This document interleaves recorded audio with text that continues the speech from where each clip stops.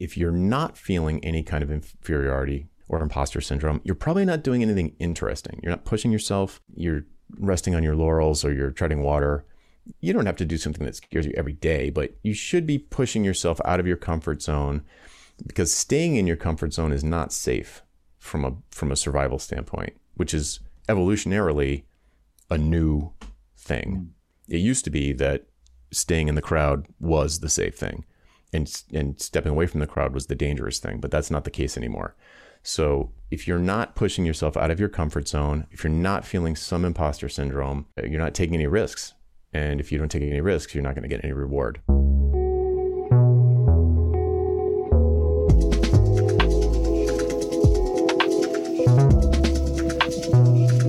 You're listening to Under the Current, a podcast that tells the real stories behind the life and work of creative people who come at things in unconventional ways. In each episode, we go below the surface to better understand the highs, lows, and messy middles that are part of the journey. My name's Howard Gray, and I'm your host.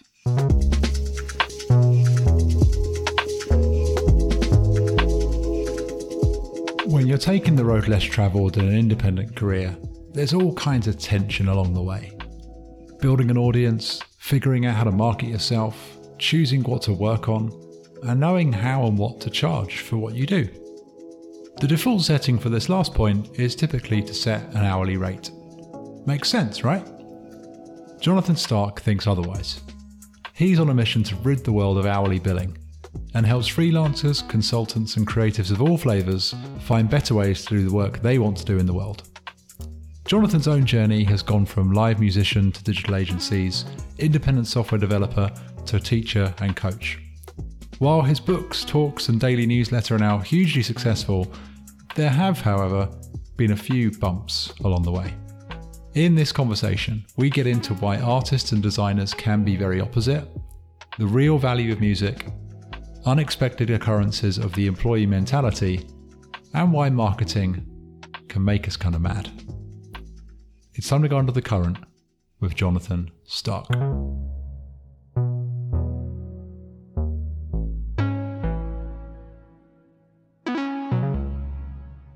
Jonathan, welcome along. It's really great to have you. I'm really excited to get into this. We're going to be covering art, creativity, business, marketing, and hopefully a lot more besides. Thanks for having me. I'm really excited. So I wanted to start somewhere which maybe seem a little bit tenuous, but I think we can bring it somewhere quite interesting. I wanted to start with music and standing on the stage as a musician. Can you talk about standing on the stage as a musician in your career and kind of how that's shaped what you do now? Yeah, sure. So, I'm 52 now, but when I was in my late teens, early 20s, and pretty much until I was early 30s, I was a pretty serious musician. Went to Berklee College of Music, graduated, top of my class, wanted to, be a rock star. I'm a child of the 80s, so MTV was like, everything.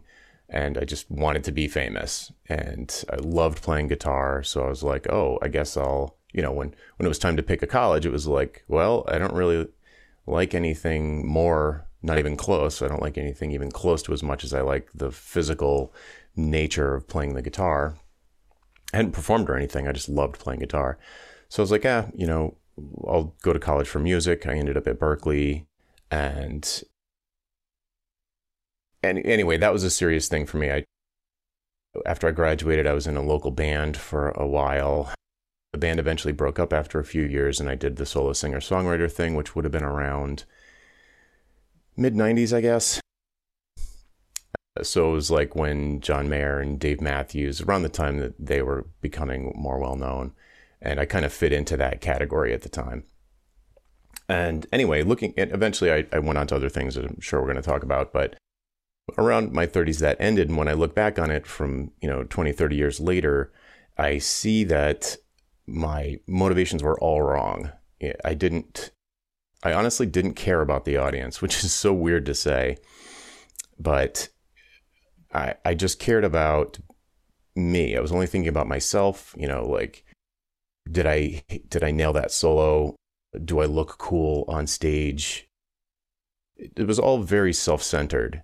And so it's no wonder, looking back on it, that it never caught on because why would it? I was never connecting with anyone because I wasn't even trying. It didn't even occur to me, weirdly, it didn't even occur to me to try to make the audience feel something or dance or cry or move or feel connected or anything. It didn't even cross my mind. So it's no wonder that didn't work out.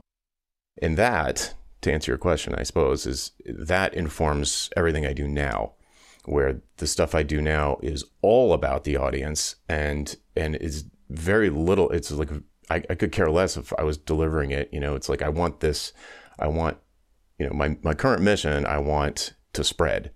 And if it's me that has to do it, great. If other people help me with it, that's even better. And if I don't have to do it anymore, that's the best. So kind of take myself out of the center of that universe. And having had the experience of sort of being on stage in front of 1,000 people, or, I wish 1,000, probably more like a couple hundred at my top, and thinking about just myself and like staring down at my fingers instead of looking up at the crowd and trying to bring them into something, take them on a journey.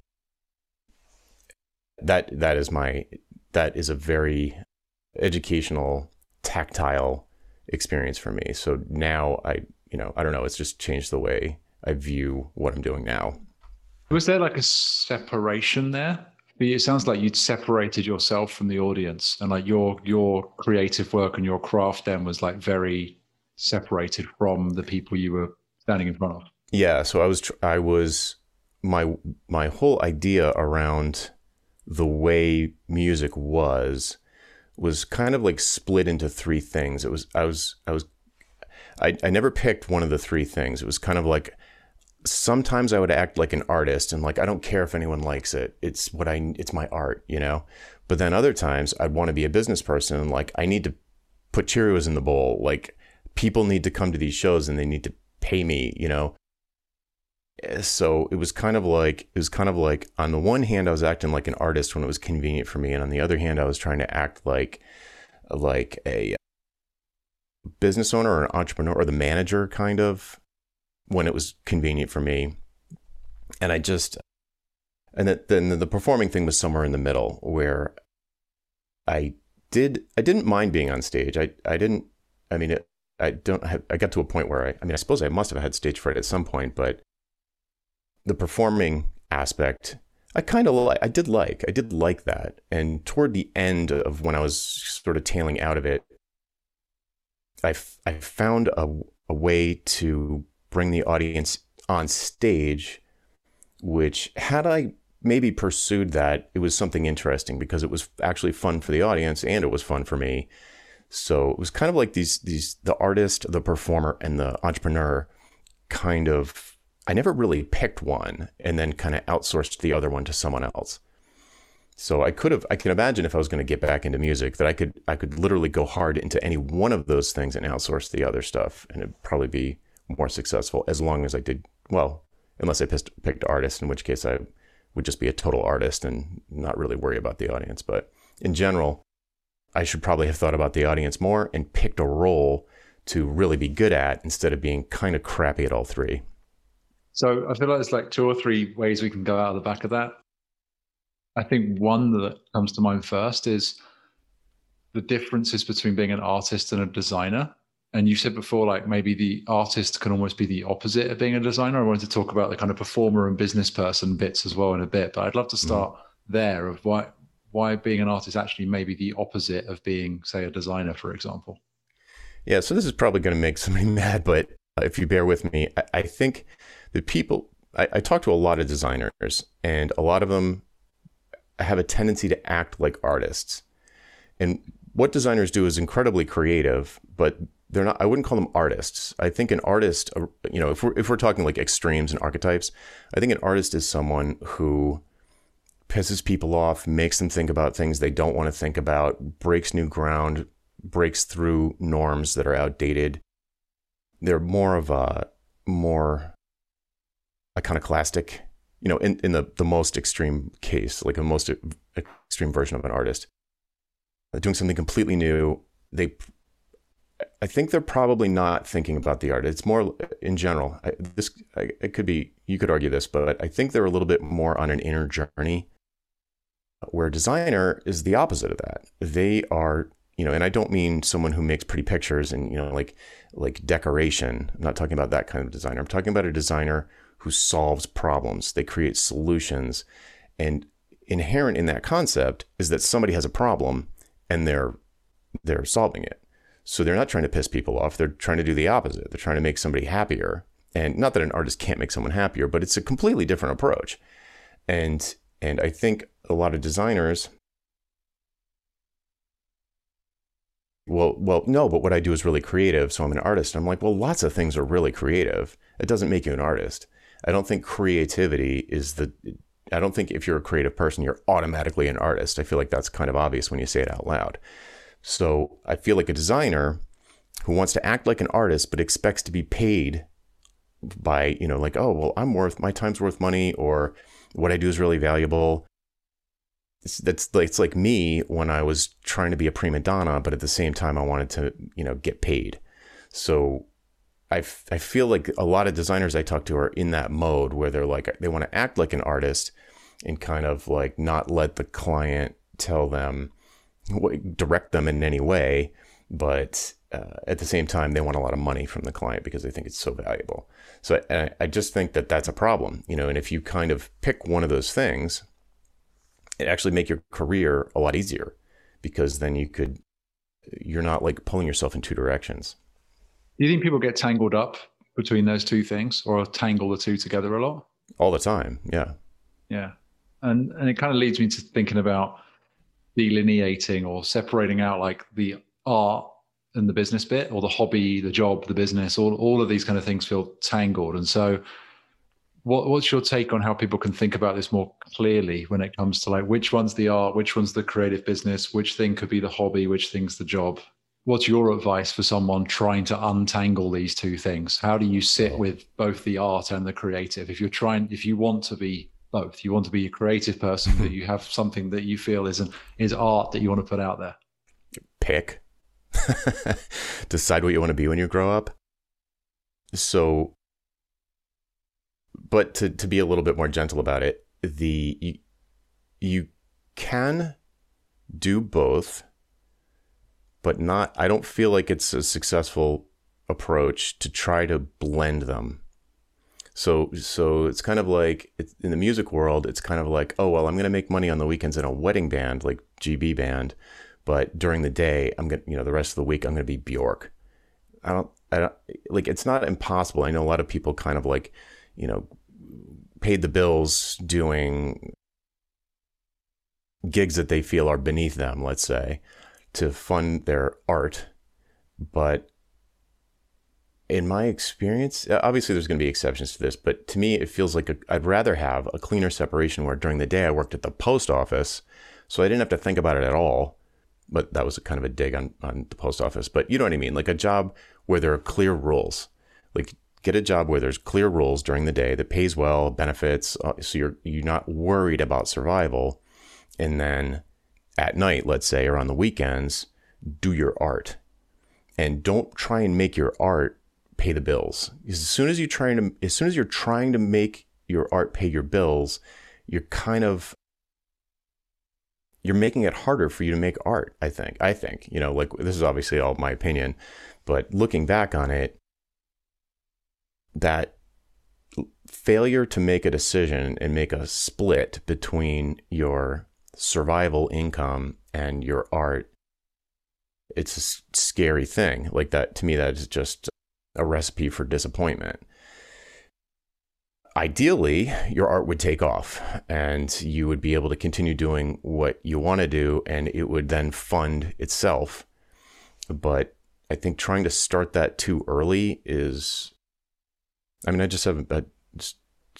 I can't think of an example where it worked out of anybody I know. It's always the opposite, where, they start doing, they do like getting a wedding band, and then, they're 50 and they're still in the wedding band. So, and they never got around to doing their art. So I suppose if you're an extremely disciplined person, you don't have a lot of other things going on, you can have these two lives.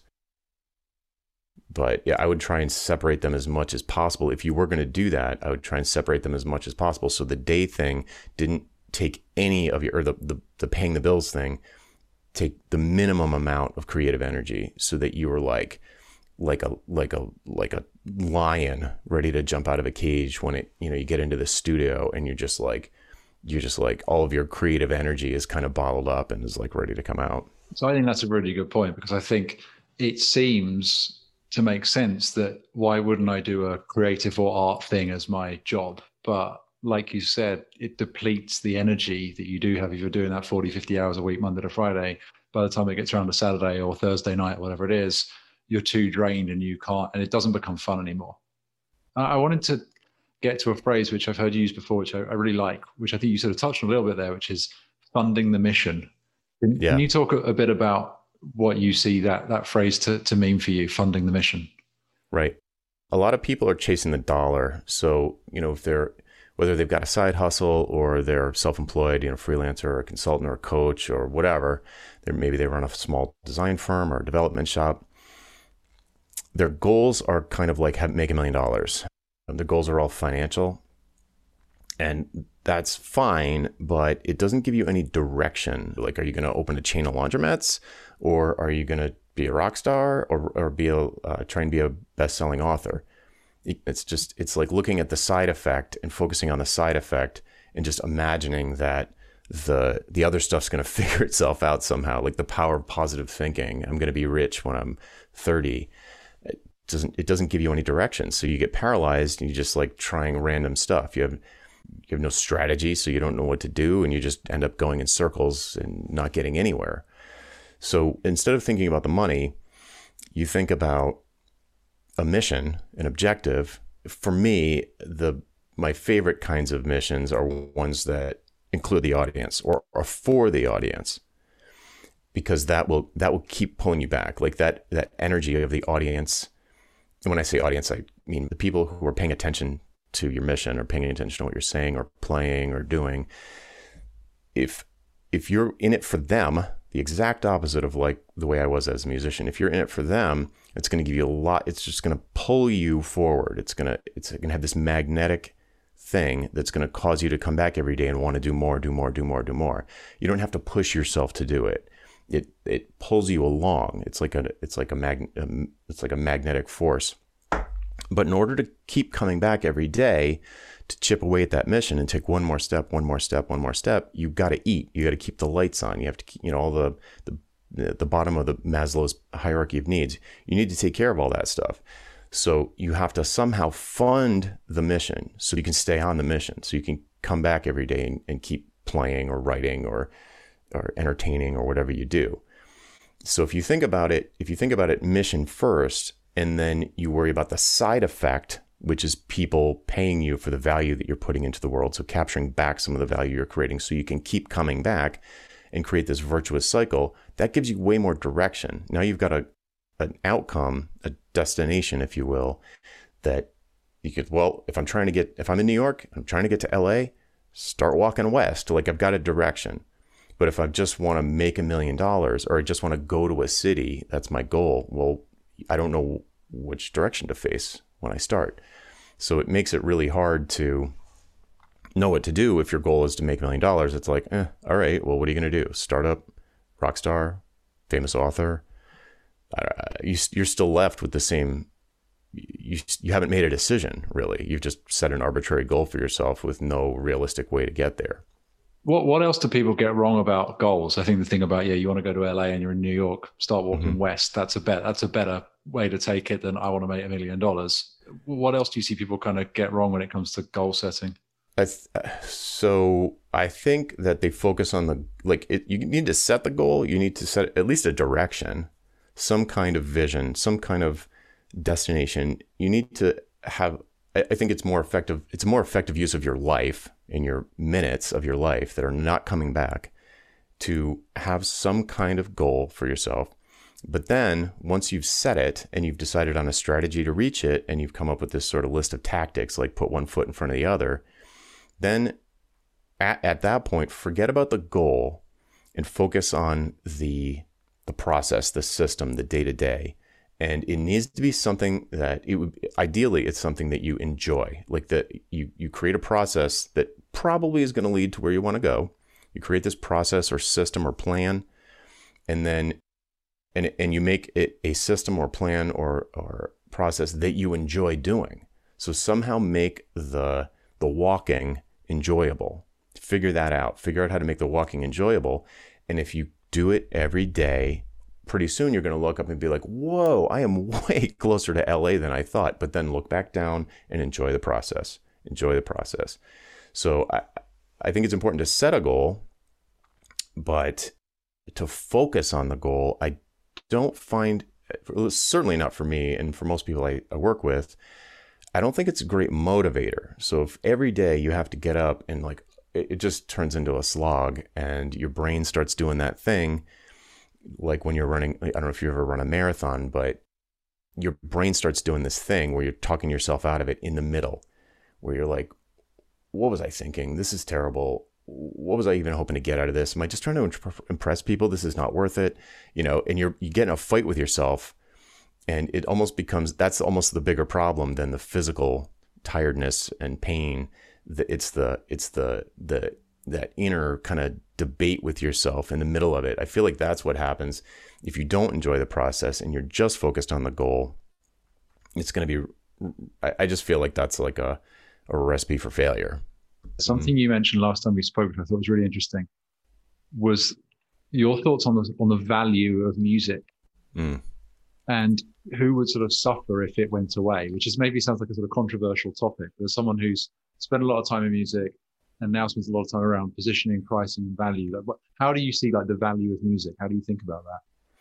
It's a big topic because there's like commercial music and jingles and like, you've got music at the beginning of your show, right? Like, what's that worth? How much would you pay to keep that? What if you didn't have, would you pay $10,000 to have music at the beginning of your show? I doubt it.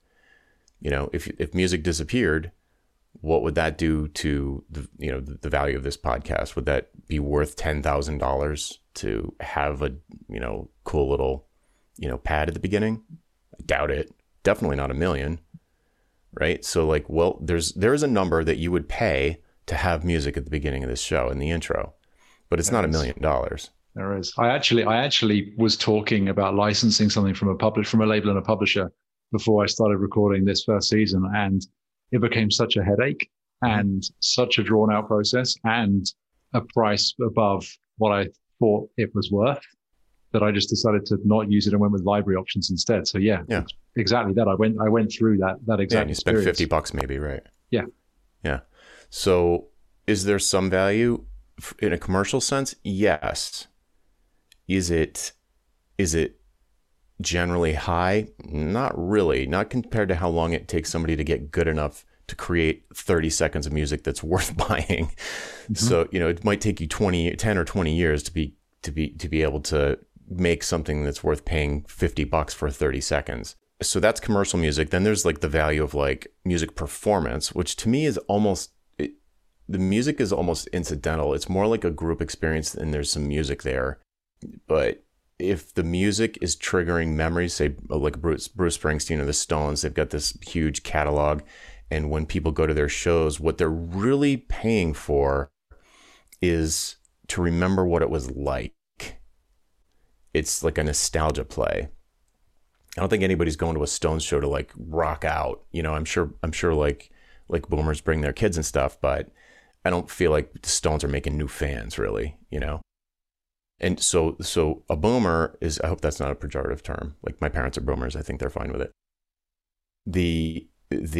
What they're paying for is to regain their youth in some small way. So they'll pay $200 for that all day long. I'd pay $200 to regain that youthful like innocence all day. It's a great value proposition. Regain your youthfulness. Yeah, it is. All you have to do is be a cultural phenomenon in your 20s, so that when you're in your 50s and 60s, you can trigger that impulse. And what about somebody like Woody Guthrie? Like what's the value of this land is our land, this land is your land? I mean, like, how do you, it's so diffuse, because it's not going to have like high value to one individual. It's diffused across an entire culture.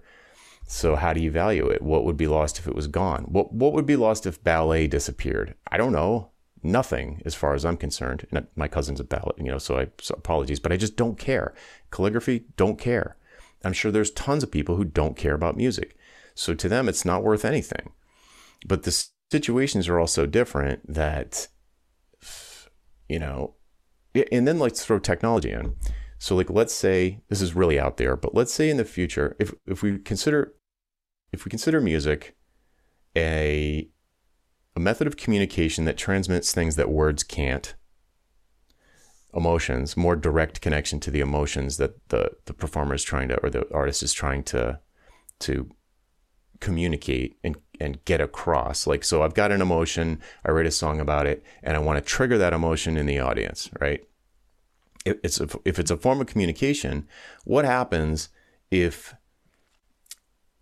Neuralink from Elon Musk starts to work and we can have nonverbal direct communication with somebody else's brain or an audience's brain? What would be the point of music? Like, would it need to exist? Would, it can get super weird if you think about it hard enough.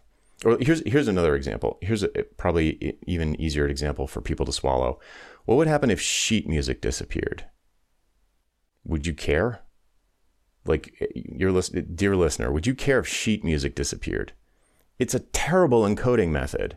There's a better way now. It's called recordings. And recordings are essentially free. So why would you care about having sheet music? Almost nobody probably cares about sheet music. Like on planet Earth, 7+ billion people, how many people care about sheet music? Almost nobody. Historians maybe. Because it's a bad encoding. So why would you spend your entire life learning how to play guitar and write songs to use as a form of communication to trigger emotions in other people if there's an easier way to do it? Which I think is why we're seeing,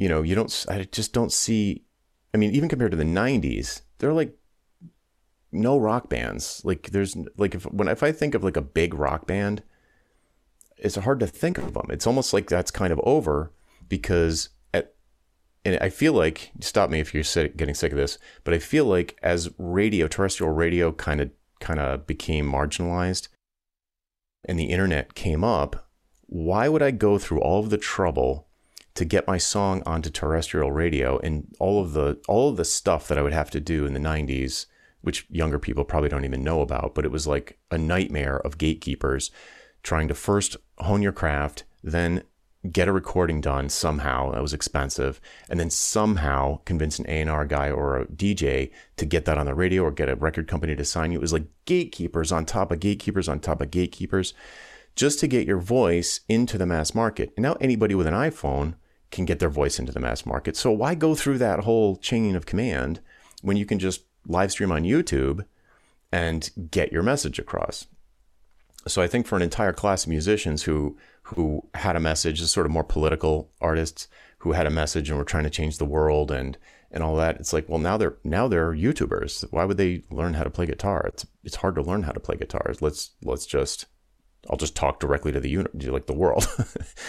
So I obviously I'm jumping all over the place, but I think about it a lot. I have no good answers. It's to me, I'll leave you with this. I think clearly the highest value music is in movies. Like I think movies as an art form are still strong. And I think if you take music out of movies, they're not movies anymore. Like if you turn off the sound of like Harry Potter, or if you ever see one of those behind the scenes things where they show the filming of the scene, but the music hasn't been put in yet, they're awful. I mean, somehow it breaks the illusion. And it's just like four people like acting goofy in front of a camera on a soundstage. Like the music creates the mood, and without that, movies kind of collapse, in my opinion. A certain kind of movie, at least. So to me, that is the most obvious high value music application, if you will. And it's pretty artsy, I think. Like from an artist standpoint, I feel like John Williams, for example, has a lot of latitude with what he would want to do. So to me that would be like, for if my son decides to become some kind of like musician or recording artist or like a music professional. I'd be like, movies, go do movies. So I think there's a couple of interesting things in there. One of the things that jumped out to me was... I hope so. There was a lot. Well, so I spent 8-9 years working in music on the business side. And during that time, and even more so now, I've seen lots of musicians seeking out scoring opportunities to go and do TV and film kind of work. Right now, I'm watching Gomorrah, which is an Italian kind of gangster series about the Neapolitan mafia. And the music in there is very simple. Like there's only about 5 or 6 pieces that are used. There's one producer that does all of it. But without that music, the show would be 30-40% worse than it is. Like it's hard to even imagine it without. Like a lot of the suspense and tension of a show like that comes from that music. So I 100% agree. And whether it's that or Harry Potter or something else, you can see in TV and film, music is crucial. And I think where you're getting to is, and I wanted to ask you about how does someone in the discipline of music or ballet or whatever, calligraphy or whatever it is, how do you deal with this when the value is tricky? And I suppose it gets to the value proposition, which I'd love to get your take on, and also maybe multiple mediums as well, which maybe leads us into talking about maybe some of your current work, like working in multiple spaces. And rather than just being a performer, you can be scoring artist as well, or instead of. And so, yeah, I feel like maybe where you were getting to was, how do you deal with this if you feel that like the value of what you're doing in your creative work is possibly being eroded away by technology and other things?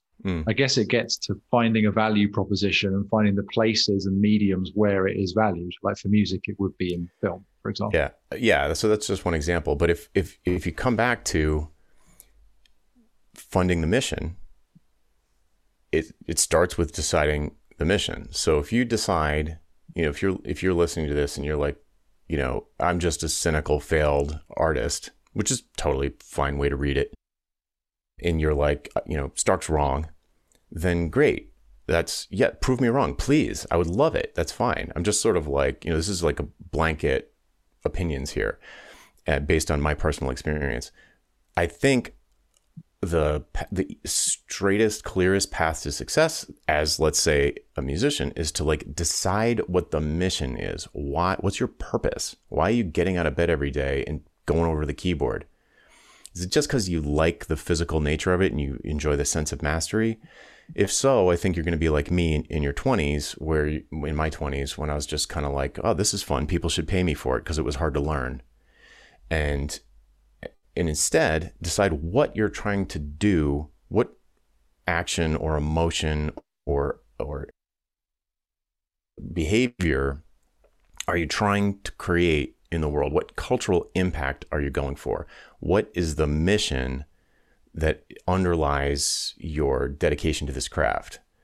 And if you can do that and it's clear to you what it is, then if you come up with like a strategy to achieve it, and then once you do that, then the tactics will be obvious. And then you have to figure out a way to fund the mission so that you can, come back every day and take another step toward the goal. And if that means working at the post office during the day, so be it. If it means putting some stuff on Pond 5 and that's enough, then so be it. Or if it means, I don't know, interning somewhere for really low pay, then so be it. Like hustle, fine, hustle. But don't see, the goal isn't like to be famous or to have $1 million or, a private jet. The goal is to achieve the mission, and almost certainly the mission's going to include the audience, some transformation in the audience, and then figure out how to fund it so that you can come back every day and keep doing it. That would be my approach. Like I would say like, okay, you know what I mean? Like at the most idealistic level, that would be what I would say to do. So you could certainly make a living doing music. It's easier now than ever, in fact. But, making $1 million, that's, I think, a little bit more unlikely. So whether we're talking about music or ballet or calligraphy, to me, that's the approach. Like what is the transformation you're trying to create in the audience? Like, are you supposed to, do you want your calligraphy to be so beautiful that people cry when they see it? Or what? Like, what are you doing for the audience? And then figure out a way to that will be valuable to the audience, and figure out a way to get back a little bit of that value or enough of that value so that you can keep coming back every day to do it again.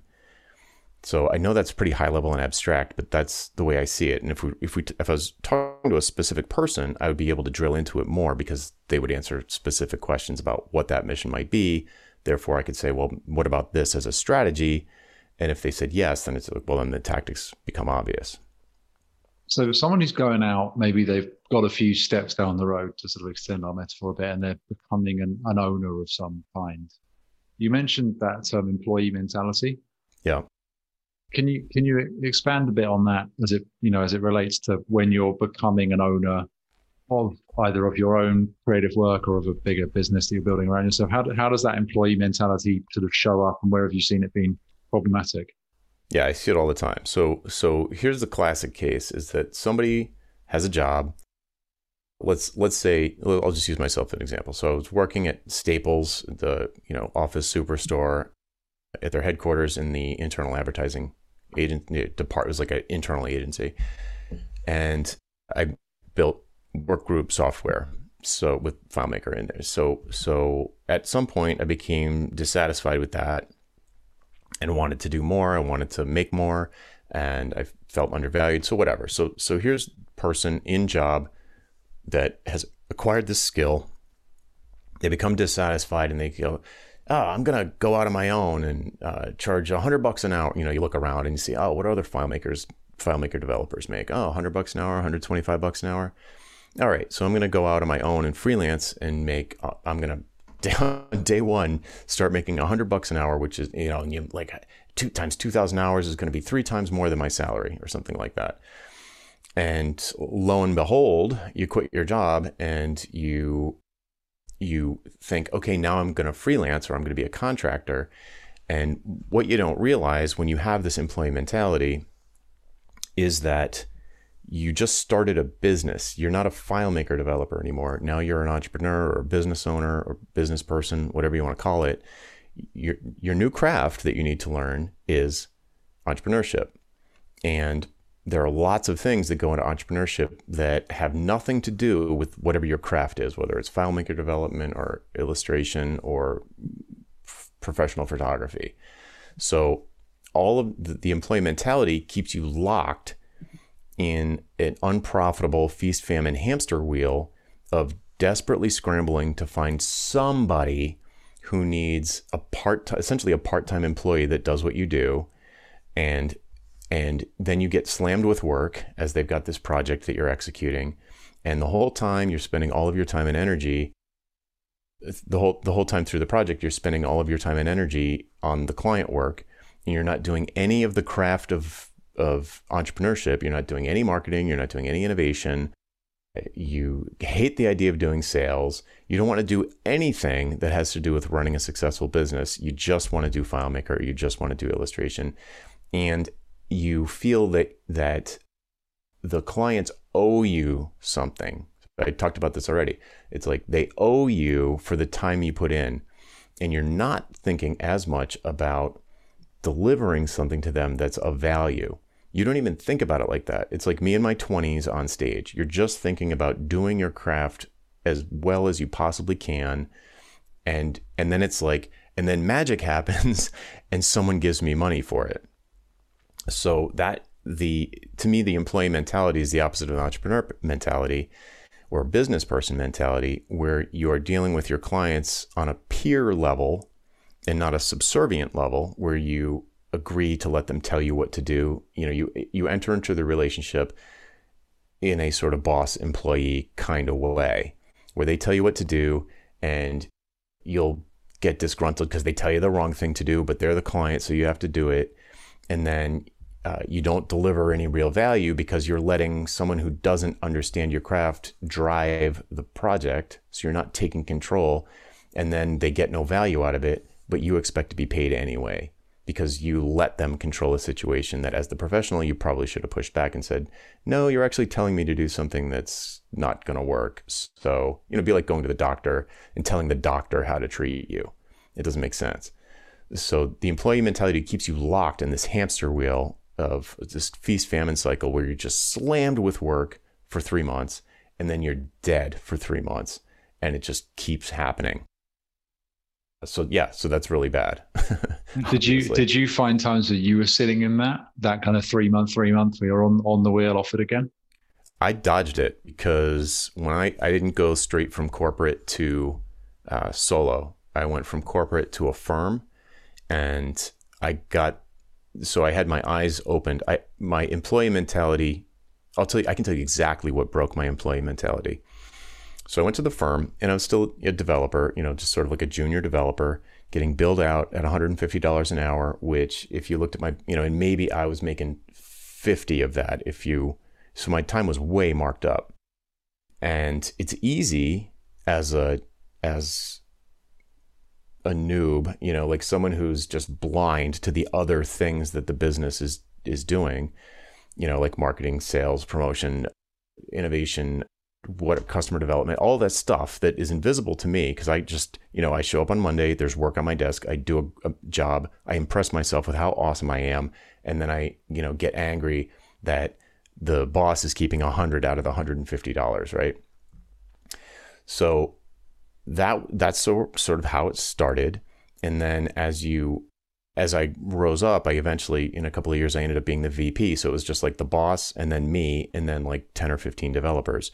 And so I used to have to do one-on-ones with them.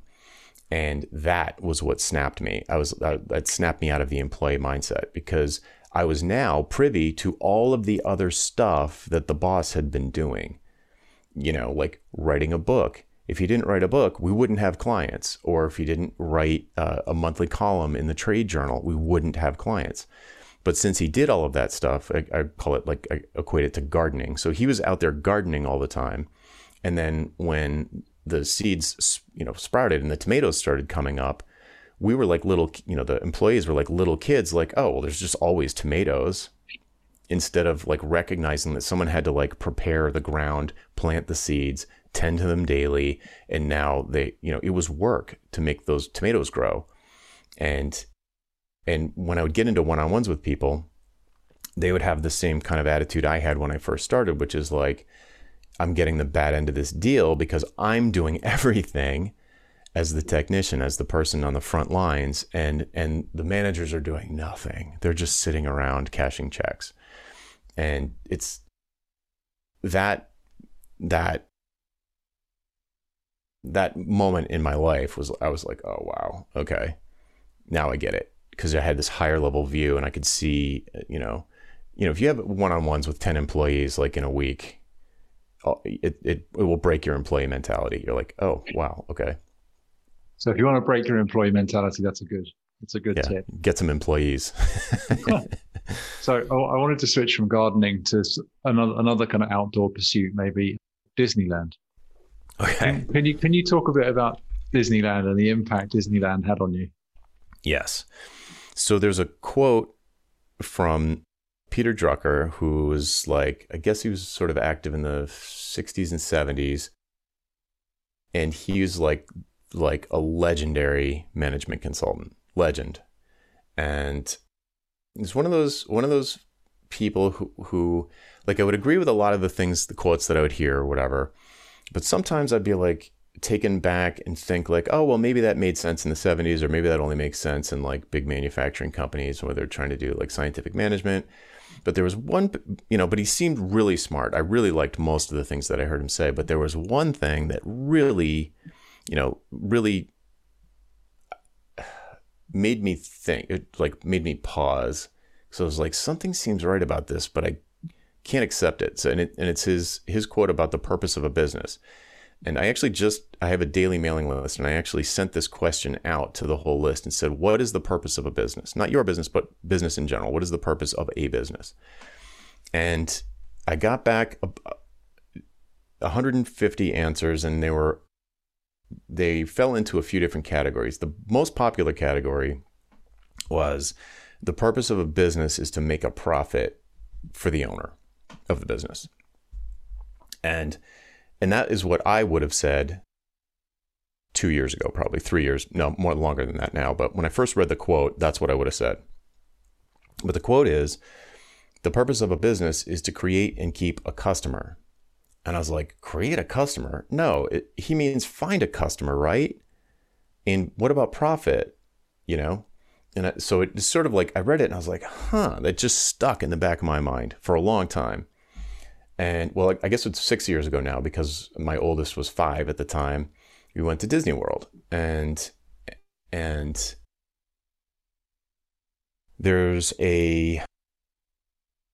you can meet like character, like there's places where you can kind of like photo ops where you can meet with characters and like take pictures with them and stuff. And so now I've got this 5-year-old, it's like me and my wife and a 5-year-old, and we walk up to the photo op station for Phineas and Ferb, and like my son's head exploded. He was like hyperventilating, kind of. He was just like blown away. And in that moment, I was like, that's what Drucker meant. Because you spend thousands of dollars on a Disney trip. I spent thousands of dollars for that reaction, for that memory that he's going to have. I didn't spend it for the food and like the hotel room, all of that stuff, everything, every dime I spent was for that reaction. And that reaction would never have been produced if Disney hadn't done all the marketing that led up to it. If he never saw the show Phineas and Ferb, which maybe you don't even know what I'm talking about, but it's a cartoon and he was really into it at the time, and they put in a lot of work, and we consumed all of the Phineas and Ferb cartoons for free. But then when we went down there, what that caused is me to feel like that was thousands of dollars well spent because his reaction. And if Disney hadn't done all the cartoons, like if there was no such thing as the TV show Phineas and Ferb, and we just went to Disney World and there were these two bizarre looking costumes, these people in these bizarre looking costumes, he would have been like scared probably. It would have been like, but instead it was like he met a rock star, and it created this reaction, which 100% returned all the investment that I made in that Disney trip.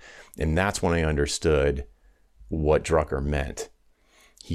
Marketing is if I was going to oversimplify it, marketing is creating a desire. And if you don't create that desire, there's nothing to satisfy. So it kind of comes back to customer satisfaction in a way. So creating that desire is a hunger. It's like tension that you want to release, or it's an itch that you want to scratch. And the bigger the itch, the better it feels when you scratch it. So Disney is amazing at creating a giant itch. And when you scratch it, it's the best. So I was like, oh, okay. So it's a higher level. Like Drucker's quote operates at an extremely high level, the most ideal level for a business. There are lower levels that work where you address existing desires or you scratch existing itches. But if that was the most that businesses ever did, then like culture and civilization wouldn't move forward, because we would just end up stuck. We'd end up stopping. Like, okay, we've satisfied all of the lower level Maslow's hierarchy of needs itches. You know what I mean? No one would ever create a new itch. So so marketing creates that desire, and then innovation is an extremely important component here. So you're not selling snake oil. Like marketing without innovation is just selling snake oil. And innovation without marketing is launching to crickets. Like no one cares. Like, yeah, wow, you patented some new process to create cruise photography. No one cares. So because no one knows. It's crickets. So if you have marketing and innovation, which Disney does, which Apple does, which Tesla does, which SpaceX does, which Volkswagen does, Amazon does, it goes on, Pfizer, it goes on and on and on. So companies that do a lot of marketing and innovation, they're creating a desire for something that's amazing. So something new, but you can't just have something new. There needs to be a desire for it as well. So at the highest level, this is why companies that are at the highest levels of profitability invest billions, not millions, but billions in marketing and innovation. Samsung's another one. There's tons of them. Did that answer your question? Absolutely. Thank you. I love that. It's a great story because it's the simplicity of the Drucker thing, but then the Disneyland. And I love what you said about how it was like meeting a rock star, but without marketing, he would have been scared, which is Yeah. like almost the opposite. So instead of being like mind blown at how amazing it is, it's frozen by fear if there was no marketing, which I think Right. maybe for people who are following like a creative path, I think marketing is something that a lot of people struggle with. And so Mm-hmm. I think that story kind of encapsulates that difference of those two emotions really well. But and I love the kind of idea of like instigating an itch. It's a good way of thinking about it. Where have where have you? So two-part question is, where have you got stuck with marketing in the past when it comes Mm-hmm. to your shift from consulting to an hourly into value-based and teaching and coaching? Where have you got stuck with it? And as a second part, where do you commonly see other people get stuck with maybe the instigating of the itch and the wrestling and wrangling with what we call marketing? Yeah. So I'll answer the second question first. So the second question is like, where do people get stuck with marketing? And that's the easy question. The easy question is that since you can't see good marketing, most people only see bad marketing, and they don't want to be a bad marketer. And they shouldn't want to be a bad marketer. Why would you want to be a bad marketer? But that's the only kind of marketing that you can notice. So when someone says marketing, they think of spammers and pushy salespeople, the used car salesman, coercion, persuasion, hard selling, always be closing. They think of all, like invasive ads, pop-ups everywhere. They think of all the bad marketing. And so they're like, I don't want to do that. So they just throw the baby out with the bathwater, and they're like, marketing is bad. So that's the answer to the second question. That everybody gets stuck there, and especially I mostly work with developers and designers, and they are just like allergic to the word marketing. So where did I get stuck? So I was the same way. I was a developer, and I only was aware of bad marketing because that's the only kind you can see. So when I first went solo, started my own business in January 1st, 2006, and I didn't have any plan to do any marketing, but I did plan to copy my boss from the previous business. And we're good friends to this day. He's a great guy, taught me a ton. And I could see I had seen the gardening piece when I was there. And the gardening piece for a horizontally specialized firm or soloist, the gardening piece looks like this. You speak and you write. So he would speak at the annual conference. He would write books. He wrote, articles in the monthly trade journal. He had a regular column. Before I left, he pulled me in to help him with the column. So I started to have a monthly thing. Then when I went solo, I got a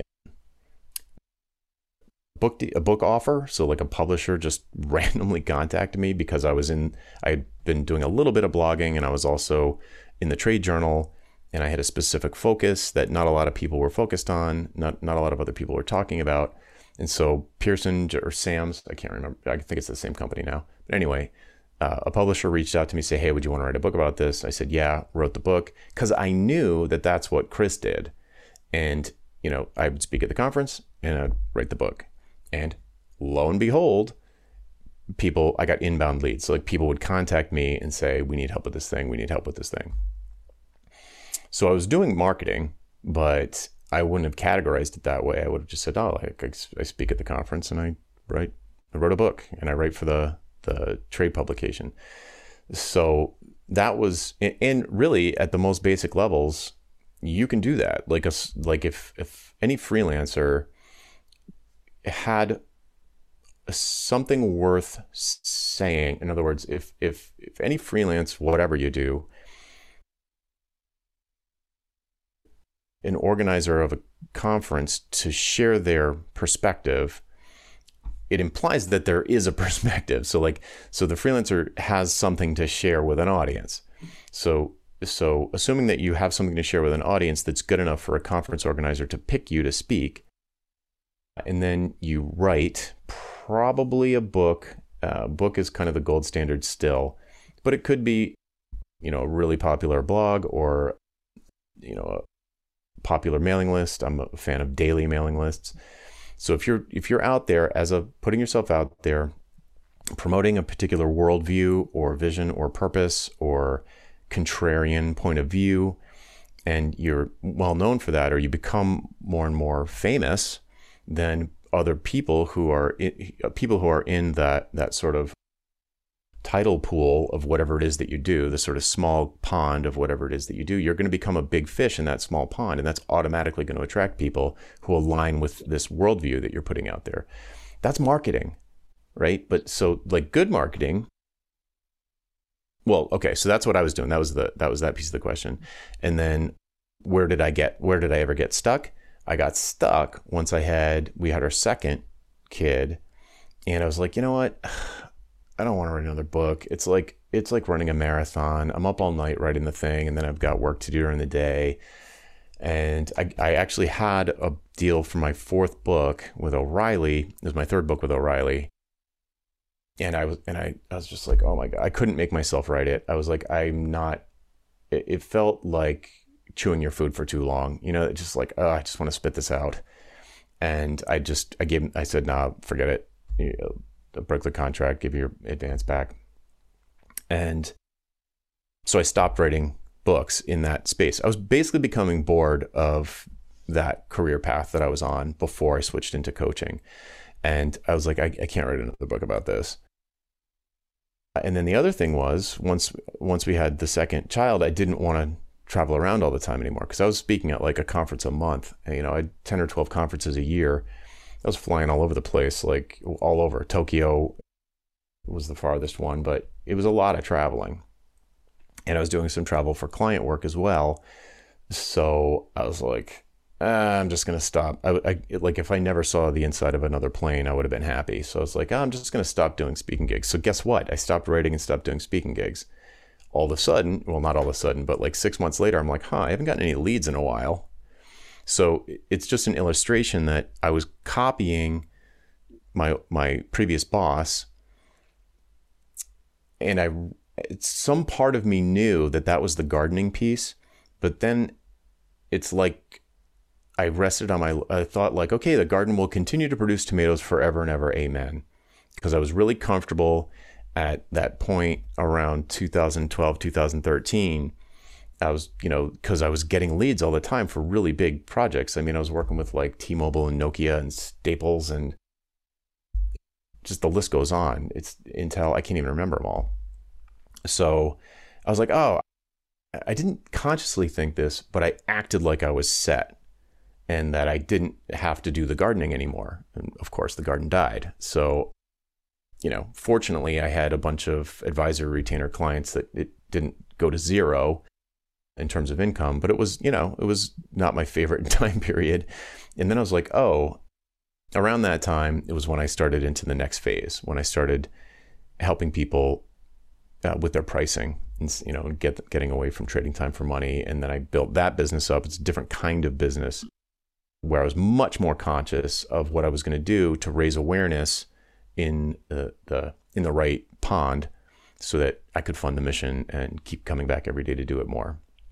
So I love that you boil it down to kind of those two elements of speaking and writing. Mm-hmm. Yeah. I think a lot of people struggle with that. It's simple but not easy.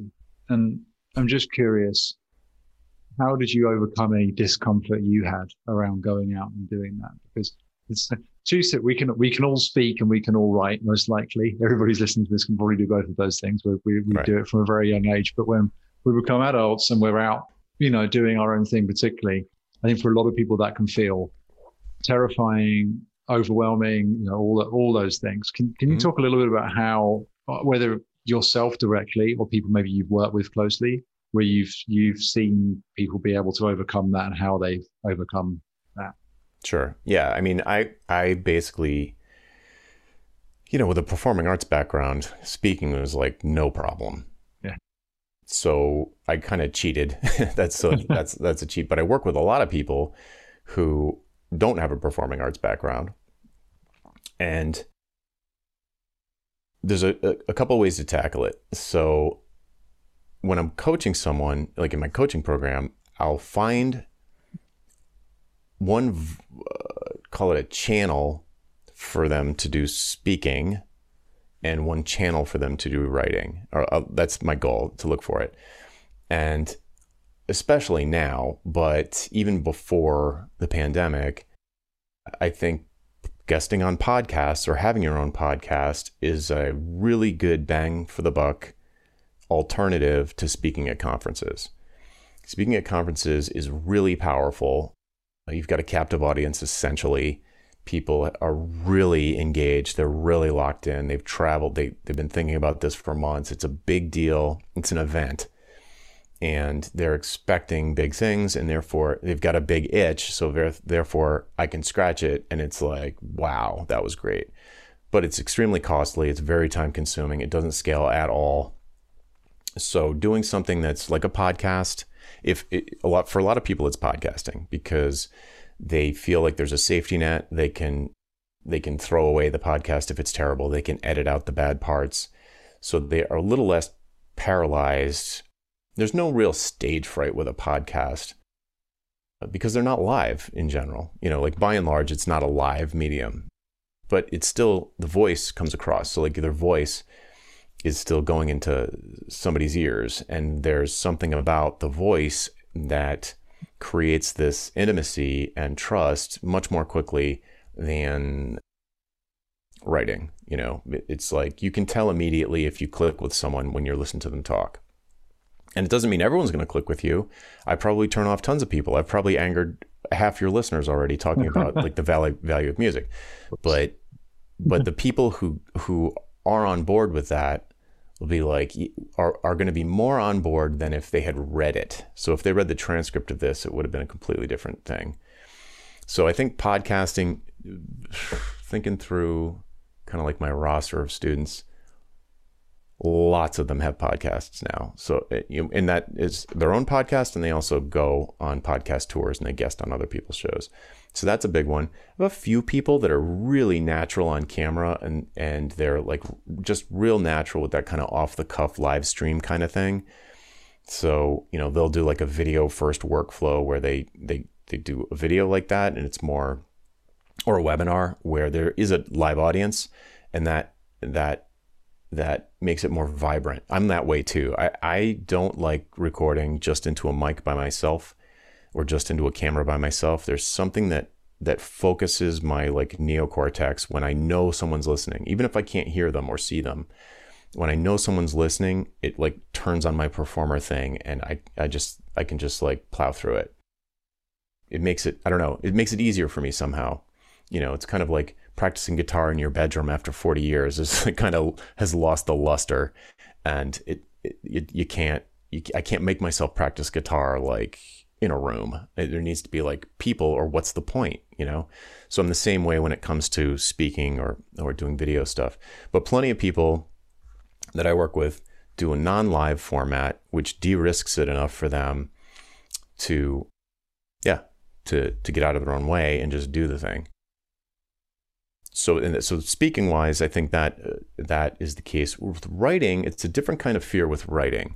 So with writing, you get imposter syndrome is more of you get imposter syndrome with podcasting too, but with writing, it's closer to the top of the fear. So you don't have stage fright when you're writing, but you might have imposter syndrome. And to me, that's a good thing. Like if you're doing that feeling of inadequacy, like I'm not the most expert person in the world on this subject, is good. As long as you don't have an inferiority complex which paralyzes you, feelings of inferiority, which is imposter syndrome, are great because that's what's going to keep you striving to get better. And if you're not feeling any kind of feelings of inferiority or imposter syndrome, you're probably not doing anything interesting. You're not pushing yourself. You're resting on your laurels, or you're treading water. You should be, I feel like you don't have to do something that scares you every day, but you should be pushing yourself out of your comfort zone, because staying in your comfort zone is not safe from a survival standpoint, which is evolutionarily a new thing.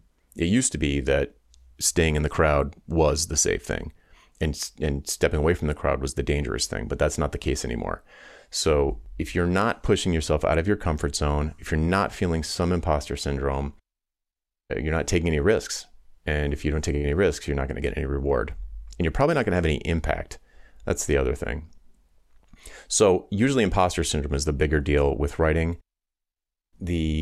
And that leads to writer's block. Like, I don't even need to talk about writer's block. Writer's block is manufactured. You don't get speaker's block. And, like Seth Godin says, plumbers don't get plumber's block. I was going to say plumber's block. Yeah. You just do your job. Right. The reason why people get writer's block is because they don't want to write bad. So just write bad. It's fine. Write a better thing tomorrow. That's why okay. So usually imposter syndrome is one of the big things with writing. The other big thing is that they think, I don't have enough to say. And usually they say that because I'm always trying to get people to start a daily mailing list. Daily, not just writing practice, but daily publishing practice. And I especially like email for a bunch of reasons. One of which is that you can't take it back and go edit it forever. It's gone. It's too late. So you publish. And if you didn't like the one you published today, write a better one tomorrow and not keep trying to fix the one from today. So the fear that people get when I talk about writing every single day is they're like, either I won't have time for that or I'll run out of things to say. And both of those things are easily fixable. I can demonstrably false. So those are the big sort of obstacles or that's the pushback I get for writing, and the way to get over it is to just do it, And your question was how do I help people deal with that issue with writing? And that one, I would just say, hey, take 15 minutes and write down 30 titles, like 30 ideas. Atomic, small, not big sprawling articles, but like an idea that's an insight or is interesting to you. And you could flesh it out in between 100 to 500 words, real short. 1 point and one takeaway, one moral of the story. Just make 1 point. And if in 15 minutes you can come up with 30 kind of like subject lines or titles that each are going to turn into roughly 350 word article that makes one single point. If you can do that in 15 minutes, you can do it. You're good to go. Like you just wrote 30 emails basically. So you could queue that up, and if you did it weekly, that would almost last a year. If you did it daily, it'd be an entire month. So yeah, for people who do have, a few years of experience, they do have something to say, the kind of stuff a conference organizer would pick to put on stage. They've got opinions. They're on a mission, they've got something, then it's almost never hard for them to come up with 30 ideas. It's like, boom, sometimes it doesn't even take 10 minutes. They're just like, oh yeah, I've got a million ideas. Boom, boom, boom, boom, boom, boom, boom, boom. And I'm like, all right, that's your list. Write the first 3 tonight and queue them up and write the next 3 the next day or whatever. Oh, I love that. There's loads in there. So a few things I heard were finding and experimenting with channels that are maybe at the edge of your comfort zone. Maybe they're not completely outside it, but at the edge, because it sounds like, for you, there's like a performative element. So you can pick, that kind of something live with someone at the end of it probably brings out the best in you, and you've got more comfort there, or more, you're more open to it. So I suppose for people who are wrangling with this, find something that's like at the edges of your comfort zone or aligns with maybe something else previously that you've done or that you do. Can I make of course. One clarification there? Sure. I wouldn't pick a medium that you're uncomfortable with. I would pick ideas that you're not comfortable with. So I would pick a medium that's easy, the easiest one for you. You know what I mean? So I don't want the medium to become the point of friction. So if it's really hard for you to do video stuff, like I've never really loved working in video. It's a lot to edit. It's big files, a lot of processing time. It always feels slow and clunky to me. I never liked that. I always liked audio podcasts. It's easier for a million ways. So I picked the easiest speaking thing that I could. So I would pick the easiest, there's like a dozen different ways you could speak into people's ears. It could, vlogging, meetups, whatever, conferences, just pick one, pick the one that's the easiest for you, and pick the writing thing that's the easiest for you. But the place where you're going to push yourself is in the content, not the channel. Do you see the distinction? That's absolutely, yeah. I think that's a good clarification, because the discomfort of a medium like video, if you have big discomfort with it, is going to make it even harder. Yeah, Right? That's not right, and it's not going to make you better if becoming great on camera is probably not going to serve you very well. Probably your bigger mission is probably not going to be served well by like forcing yourself to get good on camera when you could just get on mic and just do audio. So a couple of the other things that I thought of while you were talking was, I wrote a fairly long piece early this week, which I had, some imposter syndrome around because I'm not the expert in that area. And I realized just as you were speaking before, it's like a 10-step guide to doing something. And I put a ton of notes and caveats at the top, like about 7 of them. It's like yeah, exactly. Which, I mean, that if anything says, don't read this. Yeah, exactly. So I think I'm going to go and edit that and trim it to like, maybe I'll just keep like 1 or 2 of them, because it had like a load of, I think it was my attempt to overcome objections, but it probably went the other way. And so I over caveated it, which was a signal that I was trying to cover myself and hiding away a bit. So thank you for mentioning that. Sure. And keep in mind, like, none of the ideas I talk about in like pricing, positioning, publishing, none of them are new. I mean, like, some of the boring tactical stuff is new, like you can live stream on YouTube, and that didn't exist in the 60s, but the underlying fundamental principles haven't changed forever, right? But people who are in my audience, or in the audience that you, dear listener, are going to build at some point or already have, those are like mothballed ideas that people don't know about, and they're not going to get past the fire hose of information that is the internet and dig into some book from the 60s or even Peter Drucker from the 70s.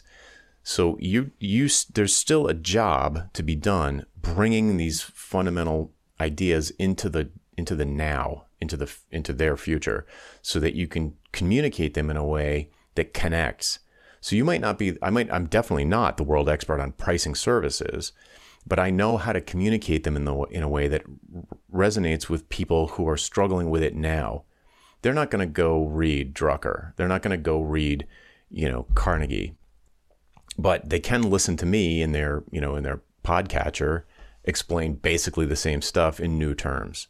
Or they could just skip over me and go to the source. It's kind of like, I heard Ice Cream Man. I thought Van Halen wrote Ice Cream Man, but they didn't. I'm doing covers basically.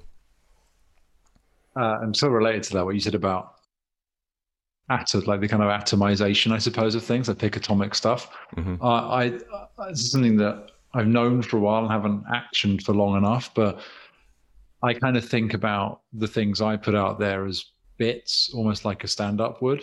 And like a bit can be a 5-minute full thing, or it can be literally 1 line.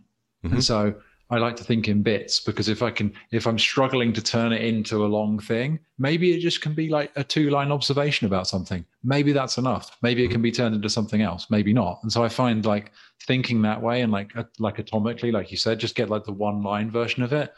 That'll do for now, and then you can maybe build on it later, rather than trying to, I have to write 2,000 words for this because that's what the culture says. I think that's another trap people fall into. Yeah.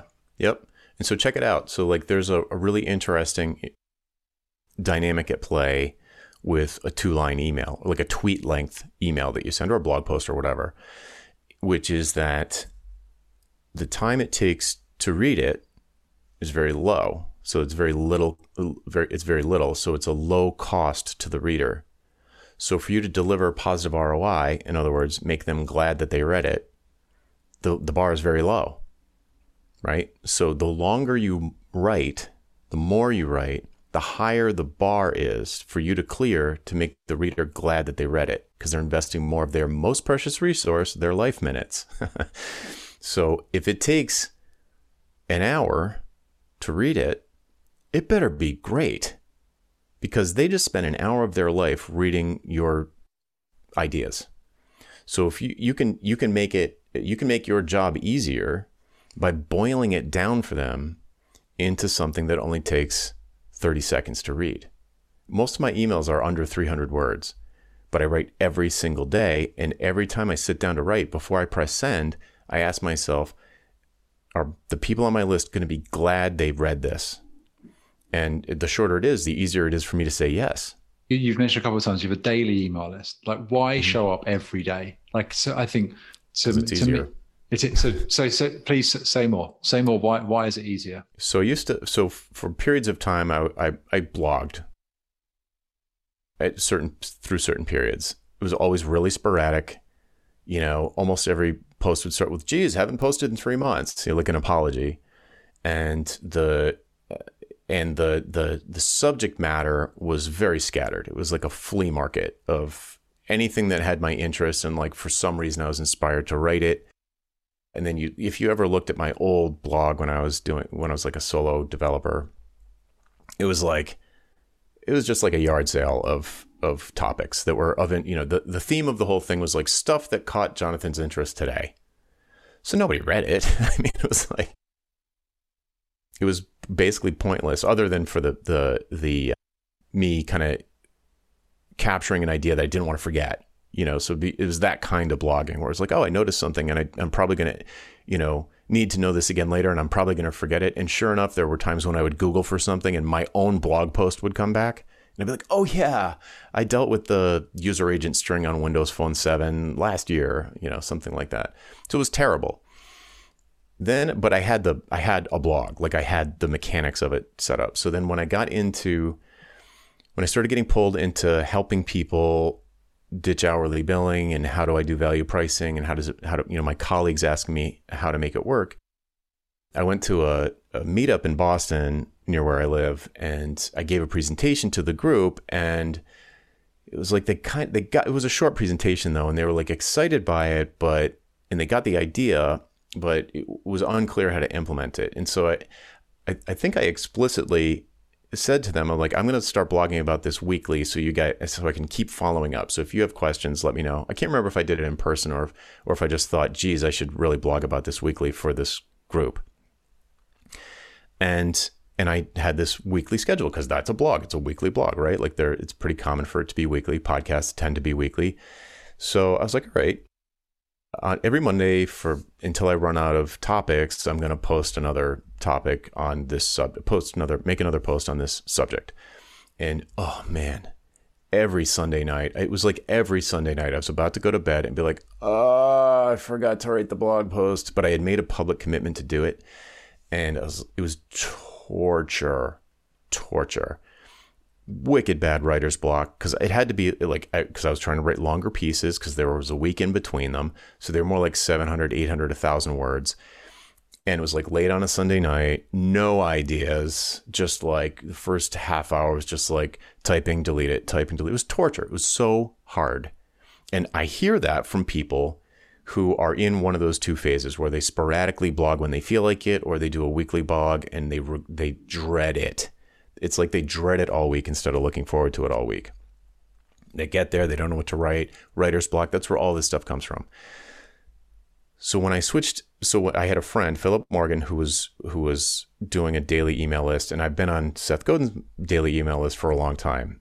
And I was like, I love the effect that these mailing lists have on me, but the idea of doing so, in other words, I feel like as a publisher, I feel like I could have a really positive effect using a daily method, because I know what it does to me and how completely different, it's game-changingly different from like a weekly mailing list or a weekly blog that I'm reading, So Philip dragged me kicking and screaming into doing daily. And he was like, you got to do it, dude. You're going to love it. You're going to love it. You've got plenty of material. Don't worry about it. You're not going to run out. In fact, you're going to burn off all the boring material, all the top level shallow stuff in the first 30 days. And then you're going to start to go deep, and it's just going to get more and more interesting. And the stuff you come up with is going to be dramatically different than anything else out there, because almost nobody is thinking that hard about this right now. So I was like, okay. So he really held my hand. He dragged me into it. And almost immediately, I've noticed that it was much easier than weekly, which makes no sense because I realize it's 7 times more work, but there's all of the resistance disappears. All of Stephen Pressfield's resistance disappears. And it feels more like what I imagine a newspaper journalist feels like, where it's like, look, I got a 5 o'clock deadline. I'm just writing something.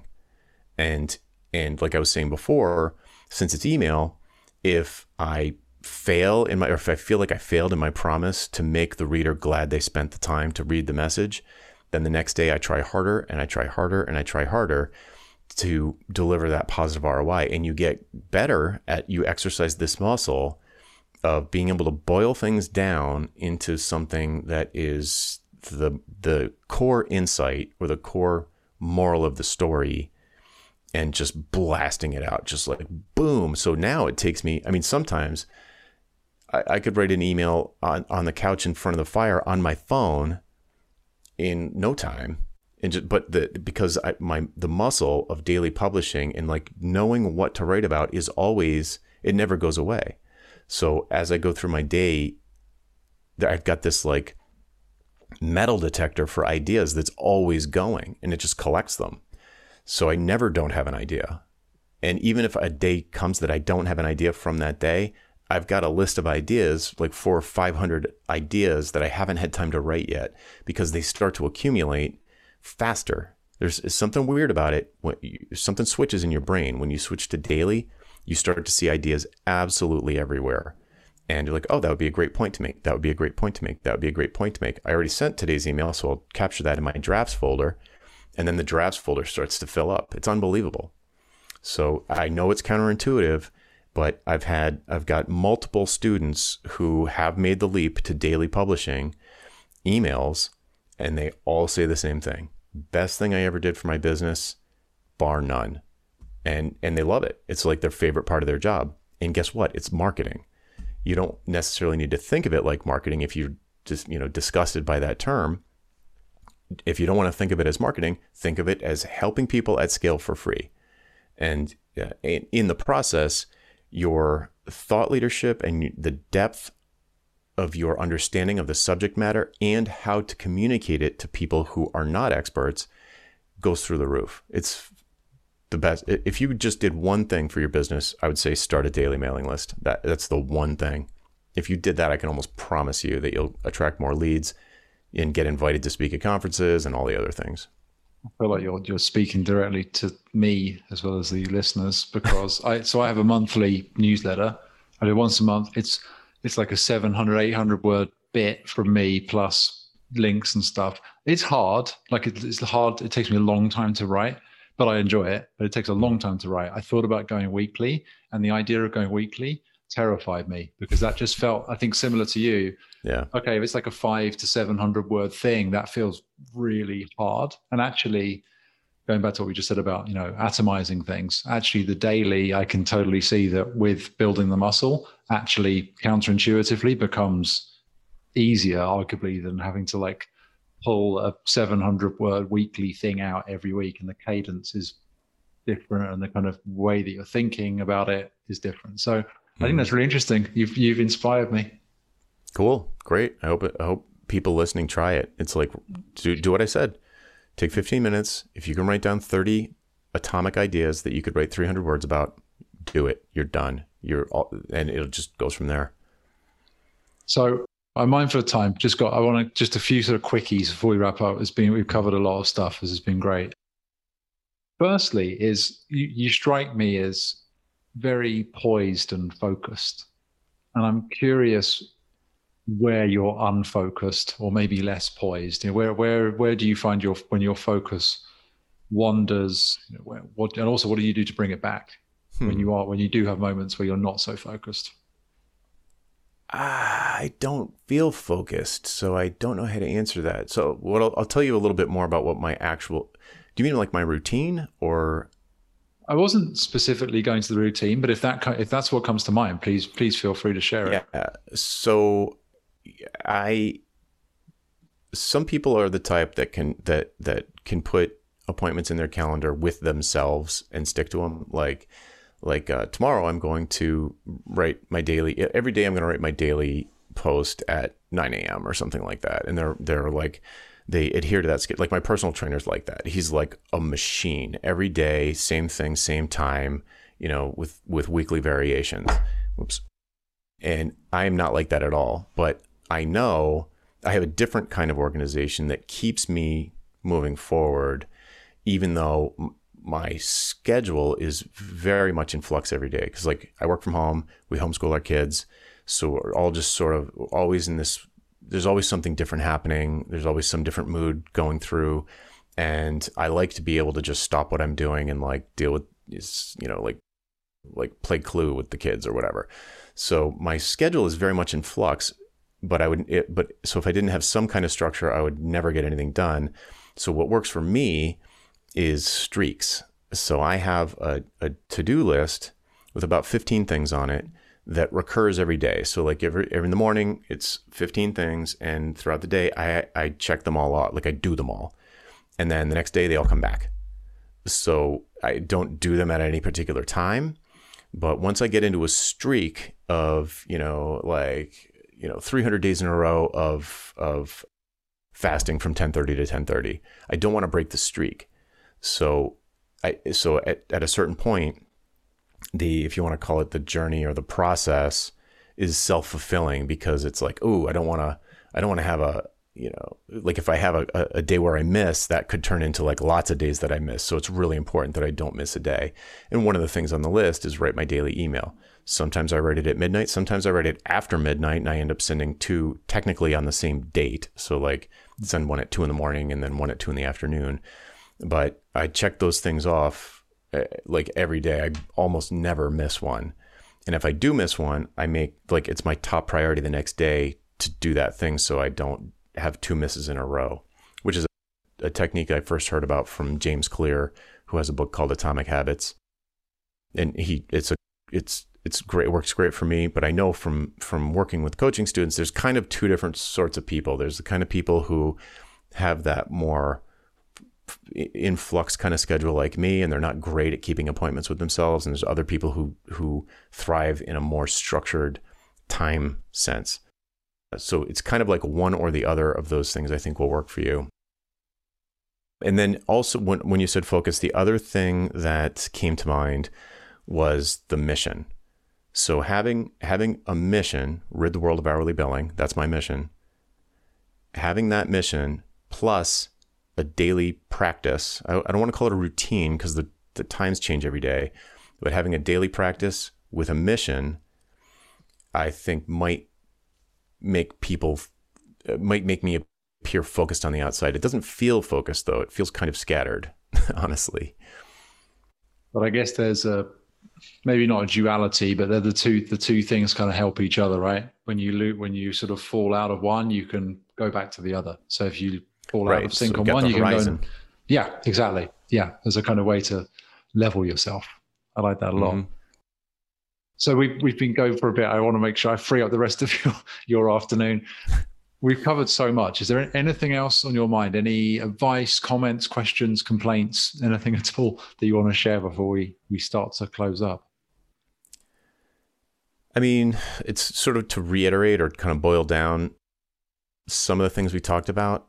If you are working for yourself, you are not a dancer or an illustrator or a coder, you're a business person, and you're if you want your business to succeed or grow even, you need to develop your skills at the craft of business. It's the same way you develop your skills in the craft of coding or illustrating or dancing. So you switched. You might not have realized it, but you did. So you need to do things if you want to be a durable business, like an ongoing concern, and maybe even grow. You want to get those skills covered. Either you learn them or get someone to do them for you, but you can't not do them. You're never going to go anywhere. You're going to be trapped, especially if you're trading time for money. You're going to be trapped. You might as well get a job. So I guess that's the big thing, is to like recognize that if you work for yourself, you have a business, whether you think of it that way or not. And then that's the main thing. And then getting away from trading time for money is crucial to any kind of like financial freedom or even like a good lifestyle. Because if you're trading time for money, there's no way to optimize it. If somebody buys an hour, it takes an hour to deliver it.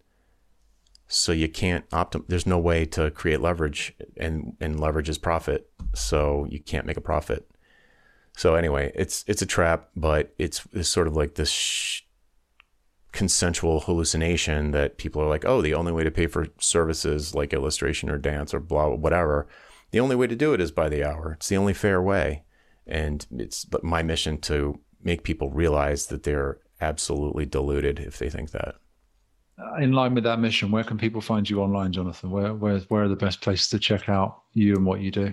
Yeah, I mean, I would recommend getting on my mailing list. I read, reply to any message. It goes straight to my personal inbox. I read all the messages. I get back to everybody one way or another, either with a group message or a personal message. So I would just go to, if you're interested in the idea of value pricing specifically, you can go to valuepricingbootcamp.com, and that'll redirect you to my site, and you can just sign up for that. It's like a 6-day email course that goes into these value concepts in more detail. And like I said, reply to any message, and I'll get your message. Cool. Well, thank you so much for your time. This has been great. I've got some daily blogging to do, and daily emails to write. Yeah. Awesome. I hope you do. Let me know. I'll subscribe.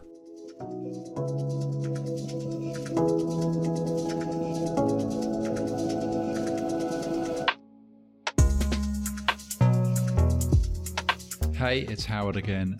Thanks for listening. Just wanted to let you know that you can access every episode of Under the Current, along with full show notes, links, and other resources at underthecurrentpodcast.com, and also on our YouTube channel. Under the Current is produced by Wavetable. Learn more at wavetable.net. Thanks again for tuning in. We'll see you next time.